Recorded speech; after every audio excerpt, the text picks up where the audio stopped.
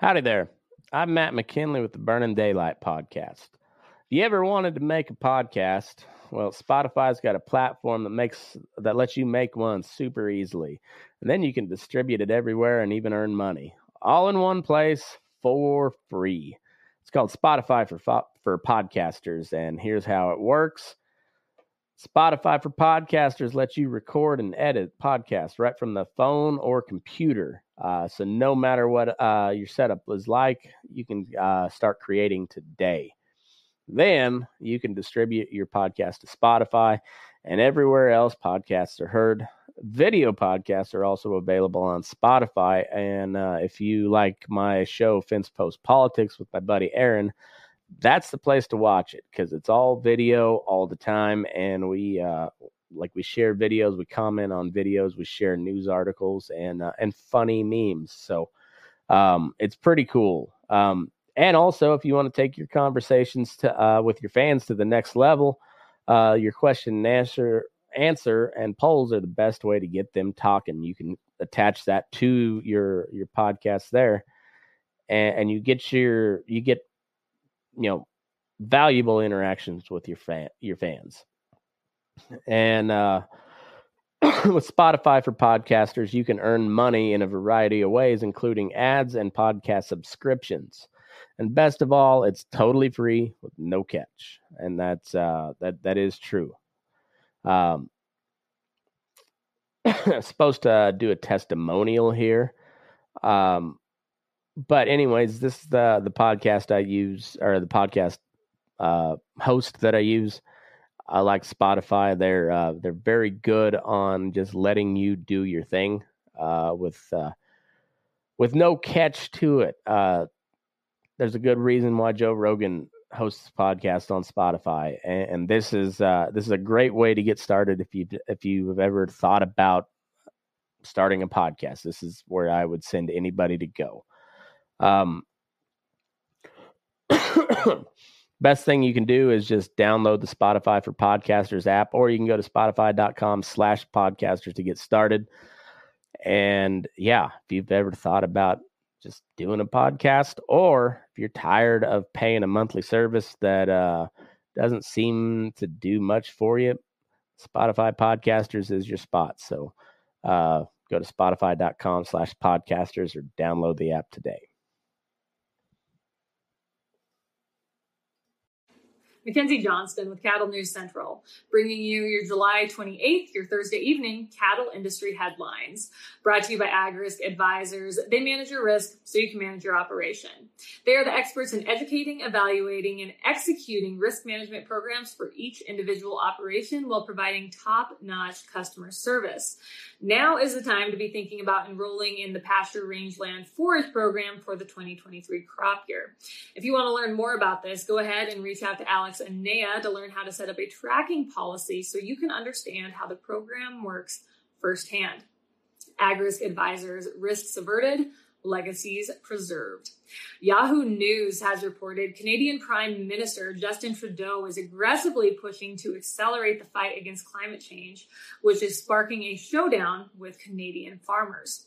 The government is proposing to cut emissions from fertilizer by 30% by 2030 as part of their plan to go net zero in the next 3 decades. But farmers say to achieve this, they will be forced to shrink grain output significantly at a time when the world is scrambling for more supplies. Additionally, if this proposal actually becomes reality, farmers stand to lose $8.08 billion by 2030 due to reduced output. This proposal comes at a time when farmers in the Netherlands have been protesting climate targets that aim to put them out of business. We have seen the headlines, we have seen the videos on YouTube, the internet, whatever. It is unreal what the farmers over in the Netherlands are dealing with. According to an analysis commissioned by Fertilizer Canada, Canada could lose over 160 million metric tons of canola, corn, and spring wheat between 2023 and 2030 due to this plan. That's nearly double Canada's expected grain production this season. The approach for how the government is going to reduce fertilizer use amongst farmers to achieve climate goals is still under development, and the government is accepting feedback until August 31st. Obviously, farmers and farm groups are arguing in favor of fertilizer use because it results in more food. Believe it or not, people need to eat. Fertilizer has contributed to spring wheat yields increasing more than 40% in the last decade through 2020 compared to the 1990s. Similarly, canola yields rose 56% over the same time period.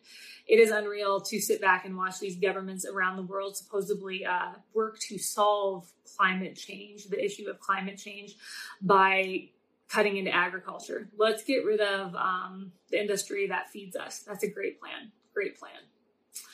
This update is also sponsored by 4T Ag Insurance, your go-to contractor for ag insurance. 4T Ag is owned and operated by Colt Tritt. He is a one-man show. He himself ranches, so he understands all the risks that go along with the livestock industry. 4T Ag, they offer LRPs on both fed and feeder cattle. They offer PRF insurance and just about every other insurance option out there. If you want to learn more about 4T Ag, head on over to www.4tag.net. That is the number 4, TAG.net. So a little bit more about climate change. The Irish Times has reported earlier this week, Ireland's government introduced a plan to reduce greenhouse gas emissions from the ag sector by 25% by 2030.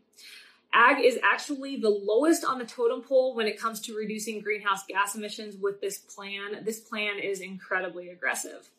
Ireland plans to reduce emissions from electricity by 75%, transportation 50%, commercial and public buildings 45%, residential buildings 40%, and industry 35% by 2030.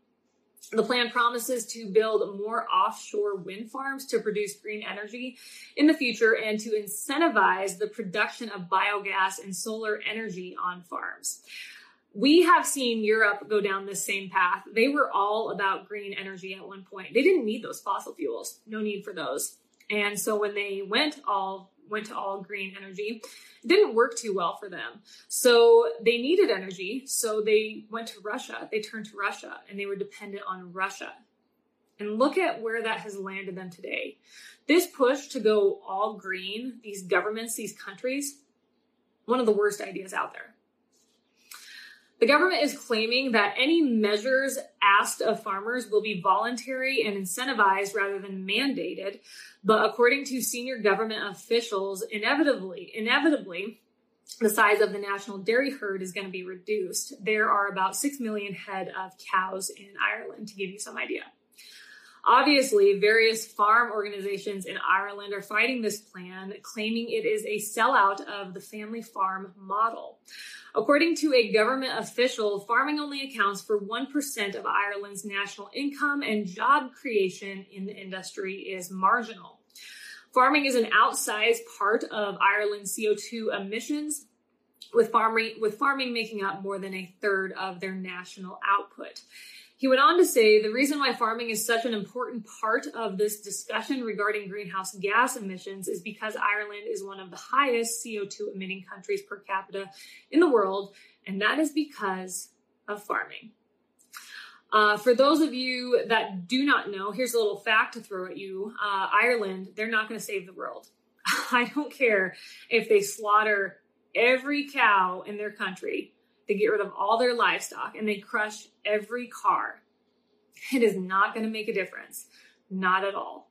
We've seen other countries like the Netherlands and Canada, as we just talked about, take these radical steps to supposedly save the environment and appease every tree hugger out there.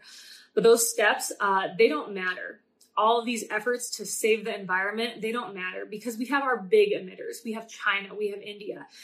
Those countries, they do not give a damn about the environment. All they care about is building industry, growing their country. That's all they care about. They don't believe in regulations. So like I said, we can crush every car and get rid of every cow in Ireland. And it's not going to matter. These proposals, they are just complete madness. And then also, all these proposals, Yeah, they do target other industries, but I feel like one of the main targets is always agriculture. And it is ridiculous to think that agriculture is the issue when it comes to greenhouse gas emissions. These people need to do their research. But in the meantime, if you want to cut agriculture, I encourage you all to do so. And when you get hungry, let me know how that works for you.